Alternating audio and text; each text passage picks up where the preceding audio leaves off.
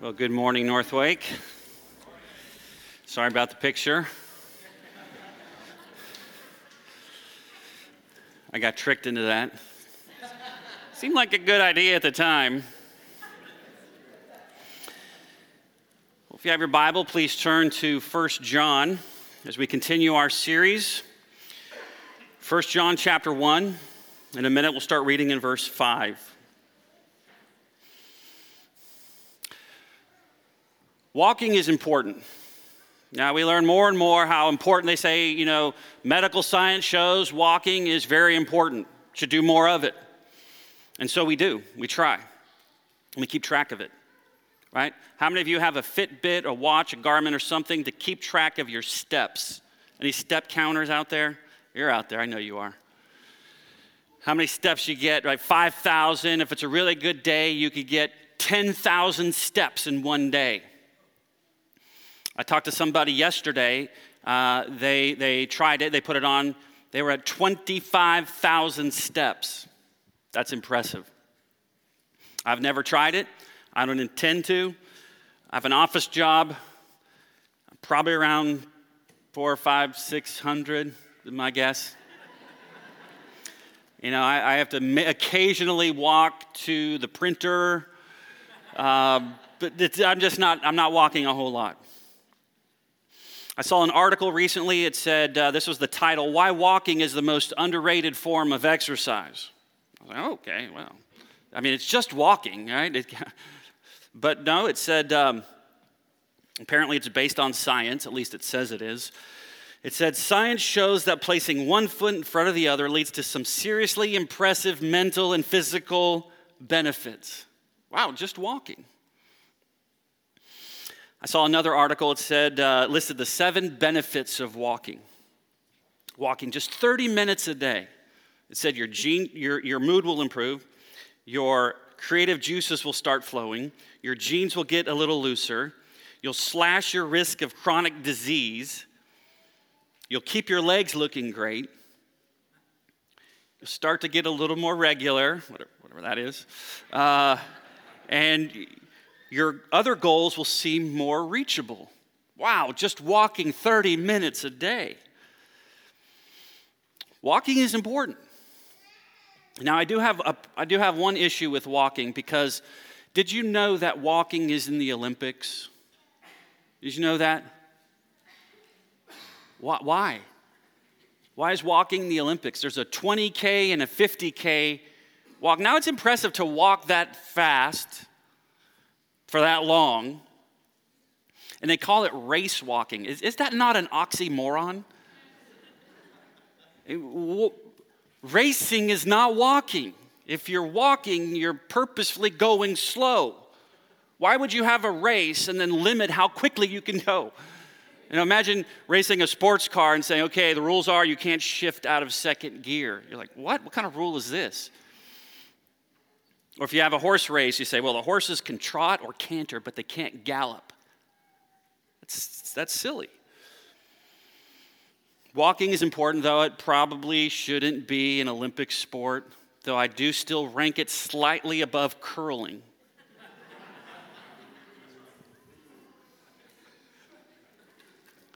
I don't know what that's all about. My wife's Canadian. She's there. She's in Canada right now, but I still don't know what it's all about. I don't get it. Walking is important, though. In the Bible, pictures life as walking. And John, in this passage, uses this metaphor of walking because it represents the purposeful, continual pace of life. It implies activity and progress. And so John discusses how Christians should be walking and how they shouldn't be walking.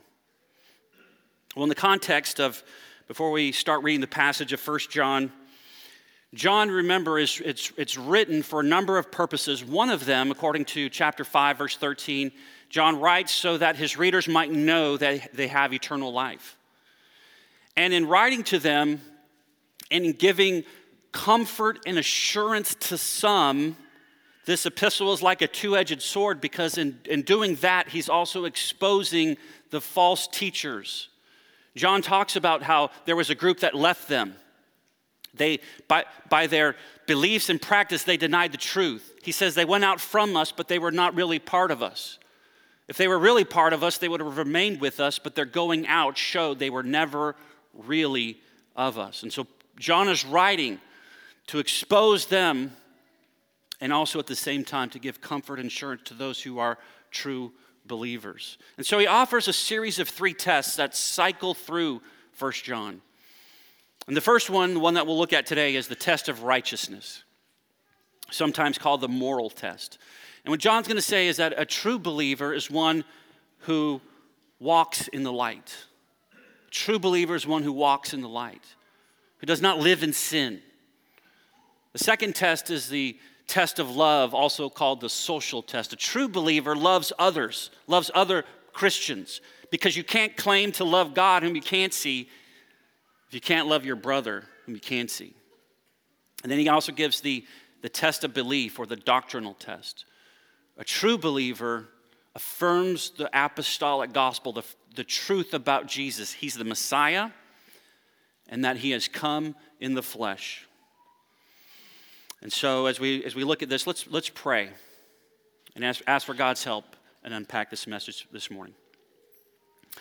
Father, we come before you and Lord, we ask for mercy. You know our hearts, you know where we are. Lord, and we know that we are accountable to you and that the thoughts and intents of our heart are laid bare before you. And so we ask that now your word would accomplish its purpose for us. And so, Lord, speak to us. Pray that you would grant us grace and mercy to hear, to receive, and to believe. We pray in Jesus' name. Amen. 3 things that we see from this text that believers are called to. What are we called to? The first is this. As believers, we are called to walk in the light. We're called to walk in the light. And it's really easy to see why, because he says God is light and God is in the light. And if you want to have fellowship with God, you need to be where he is. 1 John chapter 1, verse 5. He says, "This is the message we have heard from him and proclaimed to you. God is light, and in him there is no darkness at all. If we say we have fellowship with him and walk in darkness, we lie and do not practice the truth." But he says, if we walk in the light, as he is in the light, we have fellowship with one another, and the blood of Jesus cleanses us from all sin. Notice the source of John's message. He says, this is the message we have heard from him.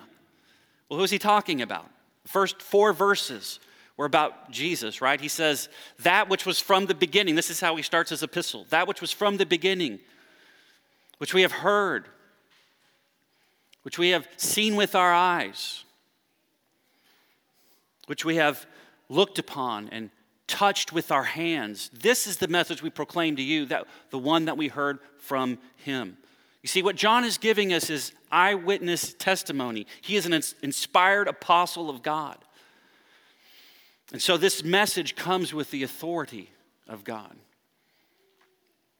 Well, what is the content of John's message? He says it's a message we got from Jesus himself.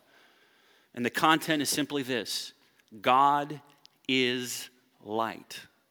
God is light, and in him there is no darkness at all. This is another metaphor, isn't it?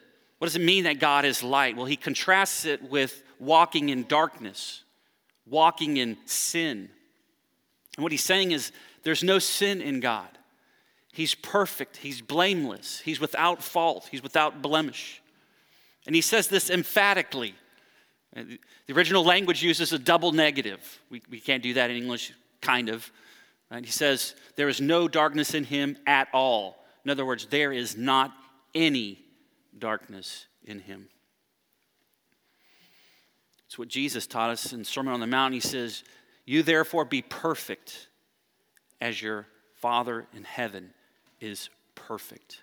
And the psalmist says, the Lord is righteous in all his ways and is kind in all his works. God is light. If that's true, what's the consequence of that message? He says, if God is light and has no darkness, then if we are walking in darkness, if we are walking in sin, we have no fellowship with him. Now, the good news is that fellowship is possible. You notice he doesn't say, if you say you have fellowship with God, you lie. There's something in between, right? He says you can't claim fellowship with him and walk in darkness. Fellowship with God is possible. The God of the universe, the creator of all things, created us to have fellowship with him. Don't pass over that too quickly. That's an astounding truth. And it's a major difference between Christianity and Islam. You see, in Islam, God himself is unknowable in any intimate relational sense. Listen to what one Islamic scholar said. God does not reveal himself to anyone in any way. God reveals only his will. Christians talk about the revelation of God himself, by God and of God. But that is the great difference between Christianity and Islam. Now, we can have fellowship with God, relationship with God. That's why we were created. But John assumes something here. If we're going to claim that, you see, to have fellowship, it is possible to have fellowship with God, but only if one is not walking in darkness or walking in sin. What does it mean to walk in sin? You see, he's talking about not just that you never sin, but he's talking about a lifestyle that embraces sin. He's talking about those who purposefully live unrepentant lifestyles of sin. And he says, if you want to say you have fellowship with God, and yet you are living and walking in sin, that you lie. You see, what John is saying is when we choose sin, we are necessarily rejecting God. Didn't Jesus say this? You can't serve two masters. You will either hate one and love the other, or you will be devoted to one and despise the other. You cannot serve God and money. Being a Christian is not primarily about going to church, voting a certain way, or being pro-life, or serving, or even witnessing. It's a relationship where through the blood of Jesus, we have a relationship with the God of the universe, the one who created us. You see, claiming to be a Christian, this is what John is saying, claiming to be a Christian, saying, if we say, and actually being a Christian can be two different things. You see, the one thing that John is clear about is this, that a verbal profession is not the same thing as a heartfelt confession. A lot of people say things, and we see frauds all the time, right? On the news, somebody's exposed that so-and-so was claiming to be a doctor, and we find out he has no degree. He taught himself online, and he opened his doors, and people started coming to him. Or somebody claimed to be a military hero. Come to find out they were never in the service. Fraud. You can claim something, it doesn't make it a reality. And if that becomes exposed, everything is taken. You see, we're lying to ourselves and others if we claim one thing and then live in sin. Listen to the startling words of Jesus. He says, "Thus you will recognize them by their fruits. Not everyone who says to me, 'Lord, Lord,' will enter the kingdom of heaven, but the one who does the will of my Father who is in heaven. On that day, many will say to me, 'Lord, Lord, did we not prophesy in your name, and cast out demons in your name, and do many mighty works in your name?'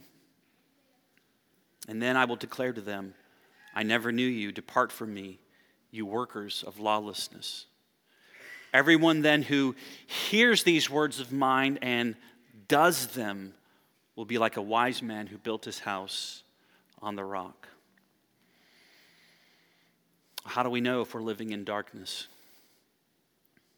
You see, if we're living in darkness, then there's a tendency to hide our sin. Right? Darkness, again, it's this metaphor. It's a place where we hide. What are you hiding? John is saying, don't hide your sin. Are you hiding your sin in the darkness? Do you have a secret sin that you're hiding from your spouse, from your parents, from your friends? Do you avoid people at church? You don't want them to find out these things. Well, as we'll see, the remedy is to not hide, but to confess. You see, sin is a strange type of weed that flourishes in the darkness. It grows and it takes over our life. But when the light of the gospel comes in and shines on it and the truth of God's word, it kills it. John tells us instead we are to walk in the light, to let the light of God's word and his truth shine on us, to expose our sin and to reveal to us the path in which we are to walk. You see, John in his gospel uses this imagery again. He used it earlier in the Gospel of John, chapter 3. He says, this is the judgment. Light has come into the world. It seems like a good thing, right? Light has come into the world. But he said the people loved the darkness rather than the light because their works were evil. For everyone who does wicked things hates the light and does not come to the light, lest his works should be exposed.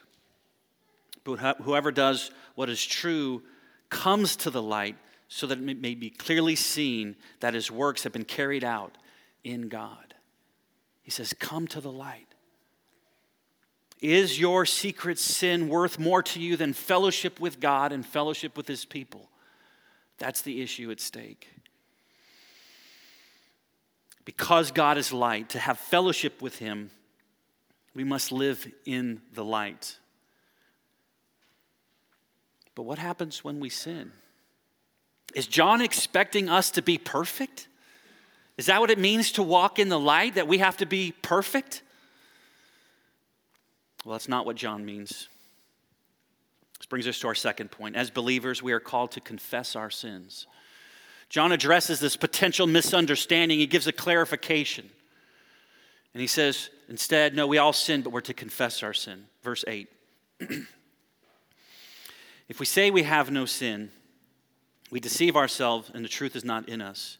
But if we confess our sin, God is faithful and just to forgive us our sins and to cleanse us from all unrighteousness. If we say we have not sinned, we make him a liar and his word is not in us. You see, the reality is that we all sin. All believers sin. And it doesn't help to deny our sin. As a matter of fact, John lists in this passage 6 things that are true if you deny your sin. In verses 6, 8, and 10, he says, we lie, we do not practice the truth, we deceive ourselves, the truth is not in us, we make God a liar, and his word is not in us. It does not help to deny our sin. We know the text, Romans 3:23, it says, for all have sinned and fall short of the glory of God. All of us. Started back with Adam, he sinned. Noah sinned. Abraham sinned. Moses sinned. David sinned. Elijah sinned. Mary sinned. Peter and Paul sinned, and we've sinned. And John is not just talking about sins before we're believers. He's talking about even as Christians, we sin, we fight against the old flesh. But he says, you can't claim that you're without sin. What do? The antidote is you confess your sin. That is how you still walk in the light. How can you sin and still walk in the light? The answer is you confess your sins. You see, it doesn't help to deny our sin, and it doesn't help to redefine our sin. That's another thing we do. We tend to redefine our sin. There is pressure from our culture. I don't know if you feel it, but there is pressure to redefine what is sinful. And say, oh yeah, it says that, but really, and there's some, maneuvering going on to redefine sin. But it's not just from the outside. You know what? That's also comes from inside our hearts. Because we tend to justify our own sin, our own pet sins that we love so much. John said, don't deny it. Don't try to redefine your sin. Jesus talked about sin. He says it's not just an outward thing. He talked about murder. You've heard it was said of those of old, right? Do not commit murder. He says, well, someone who's angry with his brothers committed murder. Can't redefine it. It starts in your heart. It's not even the actual things that you do. It's the actual things that you think. What about sexual immorality? He says, you have heard, do not commit adultery. But Jesus says, but I say to you, if you look at a woman with lustful intent, you've committed adultery with her in your heart. Paul says a similar thing about idolatry. Yeah, you don't worship an idol. Well, you know what? There's many things, including covetousness, which is sin. Greed is sin. It doesn't help to deny our sin. It doesn't help to redefine our sin. The issue, though, are you characterized by your sin? See, the issue is not perfection, it's direction. He's talking about walking. Are you living a life of sin, hiding it? Or when you sin, do you confess it to others? See, what John is saying is when you sin, confess it. And you can do this individually, you can do this corporately. Do you confess your sin on a regular basis? Well, sometimes it takes intentionality, doesn't it? And Mark 1:35 is an amazing verse. We're talking about Jesus, the sinless one, doing something. What does it say? It says that, right, very early when it was still dark, Jesus got up and he went to a desolate place and there he prayed. He did this though he was without sin. And notice, he had a plan, he had a place, and he had a practice. He got up, he had a plan, he got up early when it was still dark. He had a place, he went to a desolate, a solitary place, and he had a practice. There he prayed. If Jesus did this and he was without sin, how much more do we need to be intentional to confess our sins? Where's your prayer closet? Where do you go? Do you have a place? You probably should have a place. Is it at home? Is it in your study? Is it in your office? And you probably should have a time. Is it in the morning before anyone else gets up? Is it at lunch? Is it while the kids are napping? Is it in the evening when everyone's gone to bed? Be intentional. We do this not only individually, but we can do this corporately. James tells us what? To confess our sins to one another and to pray for one another. Confess to one another. A friend for coffee. Just letting him know our struggles. Being honest. I'm really struggling with this. Will you pray for me? Expose it to the light. Your small group. You have a time of prayer. Man, does anybody need prayer? Yeah, I'm really struggling. You guys pray for me. Exposing it to the light. When we confess, we have the promise that God forgives and he cleanses us. He forgives us. No longer counts it against us. As far as from the east is from the west, so far he removes our transgressions from us. And he cleanses us from all unrighteousness. He removes the defilement of sin so that we can walk in his presence from all unrighteousness, right? Jesus paid it all. All to him I owe. Sin had left a crimson stain. He washed it white as snow. And he forgives us and cleanses us. Why? Because he is faithful and just. God is faithful. It's his character. It's who he is. When he says something, he delivers. In the Old Testament, Exodus 34, it says the Lord passed before him, it's referring to Moses, and proclaimed, the Lord, a God merciful and gracious, slow to anger, and abounding in steadfast love and faithfulness. He forgives, he He cleanses because he's faithful. But John also tells us something it's a little, to be honest with you, it's a little bit unexpected. He says that God does this because he's just. I don't think that's what we would expect right there normally. I think you would expect something like, God forgives us because he's faithful and gracious, or he's faithful and merciful. But he forgives because he's just? How does somebody who deserved the penalty get off and the judge be just? That doesn't sound like justice, does it? It sounds like mercy. Well, the answer is found in what follows. It's only through the atoning death of Jesus, where, as Paul put it, God could be both just and the justifier of the one who has faith in Jesus. You see, to have fellowship with God, we're called to walk in the light. Not perfection, but the right direction. We confess our sins. And he's faithful to forgive us our sins. But John also says that he's just. How can he also be just? And this brings us to our last point. As believers, we are called to trust in our advocate. We're called to trust in our advocate. Chapter 2, verse 1. My little children, I'm writing these things to you so that you may not sin. And if anyone does sin, we have an advocate with the Father, Jesus Christ the righteous, who is a propitiation for our sins, and not for ours only, but also for the sins of the whole world. God forgives and cleanses and is righteous and just. How? We have an advocate who pleads on our behalf. Now, I know that lawyers don't have a good rap.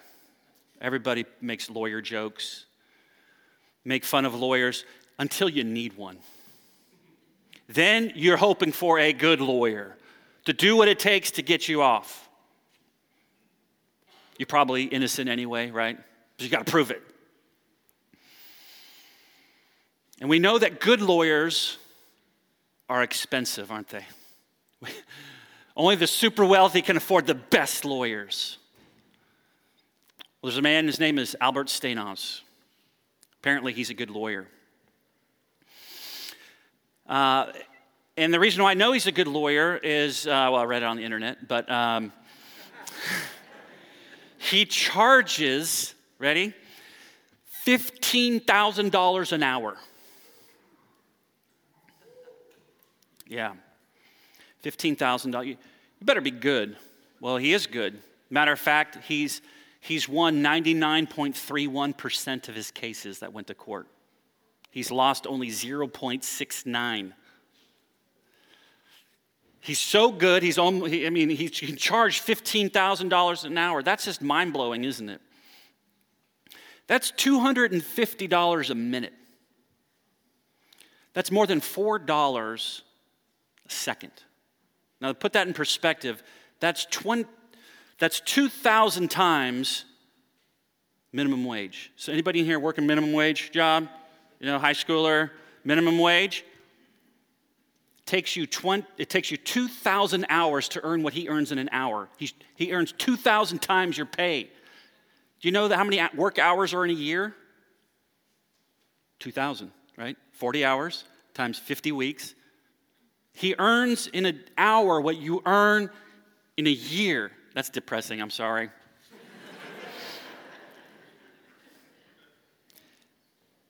When you've done something wrong and he's sitting beside you, you're feeling pretty good. 99.31% good, right? John tells us we have an advocate.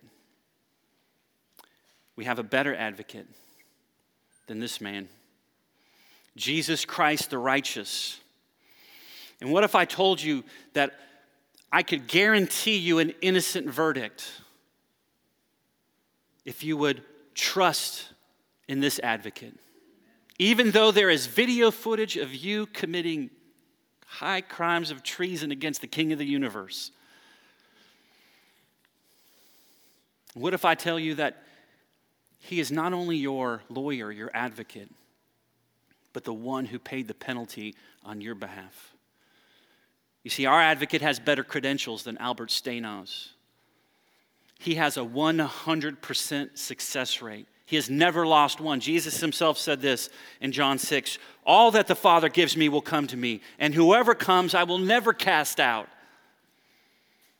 He says, this is the will of him who sent me, that I should lose nothing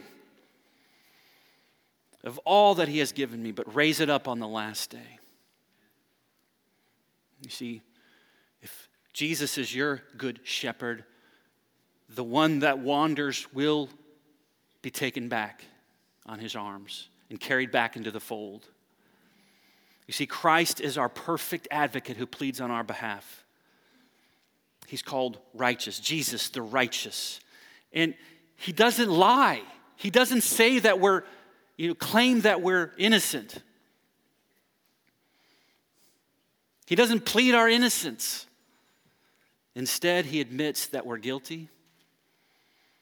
And this is where the analogy breaks down, because he's not only our lawyer, but he's the witness. He's the one who paid the penalty for us. You see, the way that you and I get off from having to pay for our sins is not by God sweeping it under some cosmic rug and pretending the sin never existed. No, it says that he is righteous and just. Justice will be paid. And it's not by Christ pleading our case and saying, look, the sins of this one are much lesser than the sins of someone else. No, the wages of sin is death, eternal separation. No, he pleads guilty. He pleads guilty on our behalf and pays the penalty for us. You see, he's not only our advocate, he's our substitute. God's divine wrath was poured out on him. This is what John means with this word propitiation. Some of us maybe aren't familiar with it. It means a wrath-removing or wrath-absorbing sacrifice. And it was God's love that motivated for him to do this, to send his son. Later in John, we read 1 John 4:10, and this is love, not that we love God, but that he loved us and sent his son to be a propitiation for our sins. John Piper wrote a book called The Passion of Jesus Christ. And in the book, the subtitle is 50 Reasons Why Jesus Came to Suffer and Die. 50 reasons. 50 good biblical reasons, right? He's just quoting scripture throughout the book. 50 reasons why Jesus came to die. You know what the first reason he lists is? To absorb the wrath of God. Here's what he says in the beginning of his book. If God were not just, there would be no demand for his son to suffer and die. Just ignore it. And if God were not loving, there would be no willingness for the son to suffer and die. But God is both just and loving, therefore he is willing to meet the demands of his justice. And the good news is that this is open to all. Christ's work is done pro bono, if you know what that term means, right? It's the term that lawyers use when they're donating their time, work without pay. All of Christ's work. Freely come, freely receive. And it's not limited. It says it's open to all. You see, in the first century, deities were tribal. They were geographical, local. And what John is saying is, no, it's not limited to just the Jewish people. It's open to all. This is true from the very beginning. Peter, preaching at Pentecost, said, the promise is for you and for your children. Mainly a Gentile audience. But then he says, for all who are far off, everyone whom the Lord our God calls to himself. Whatever age, gender, ethnicity, social status, it does not matter. If you trust in him and believe in what he has done and hold on to him, he is your advocate. He is your substitute. You see, John's purpose for writing is so that his readers, they will know they have eternal life. He is writing to comfort and to give them assurance, but at the same time, he's exposing those who are pretenders. 350 years ago, a man by the name of Matthew Mead wrote a book. It's in 1661. The title of the book is called The Almost Christian Discovered. Listen to the purpose he says in writing this book. He says, "My design herein is that the formal, sleepy professor may be awakened." He's not talking about a seminary professor who's dozing off. He's talking about a professor or somebody who professes faith in Christ, but sin has lulled them in sleep. They may be truly converted, but they have been walking around in the darkness for a while. And so their fellowship with God is being cut off. But he also says it's also written for the hypocrite, those who are pretending. And so he wrote this book called The Almost Christian Discovered. And the question he's answering is this: how far may a person go in the way to heaven and yet be but almost a Christian? Or he says, to put it differently, how far may a person go in profession of religion and yet after all fall short of salvation? How far may he run and yet not so run as to obtain?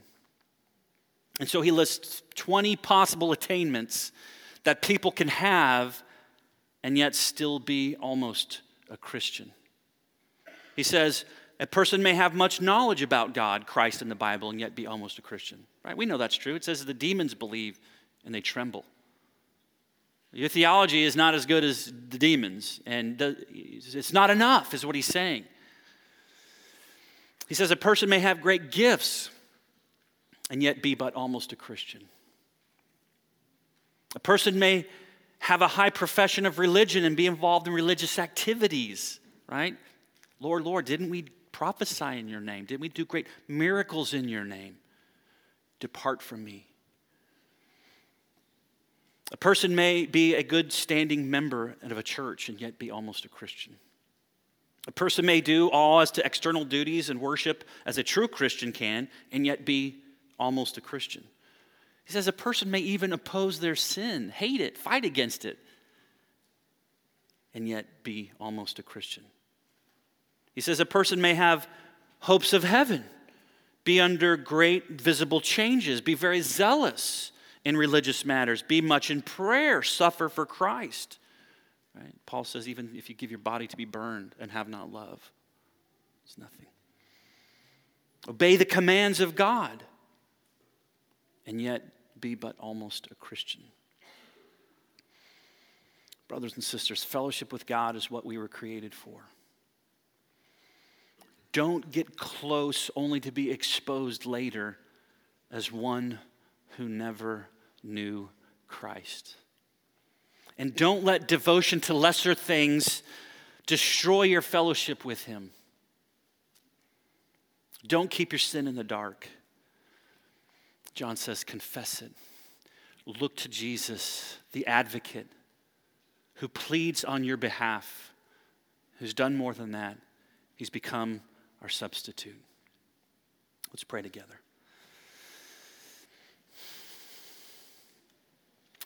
Lord, these are hard words.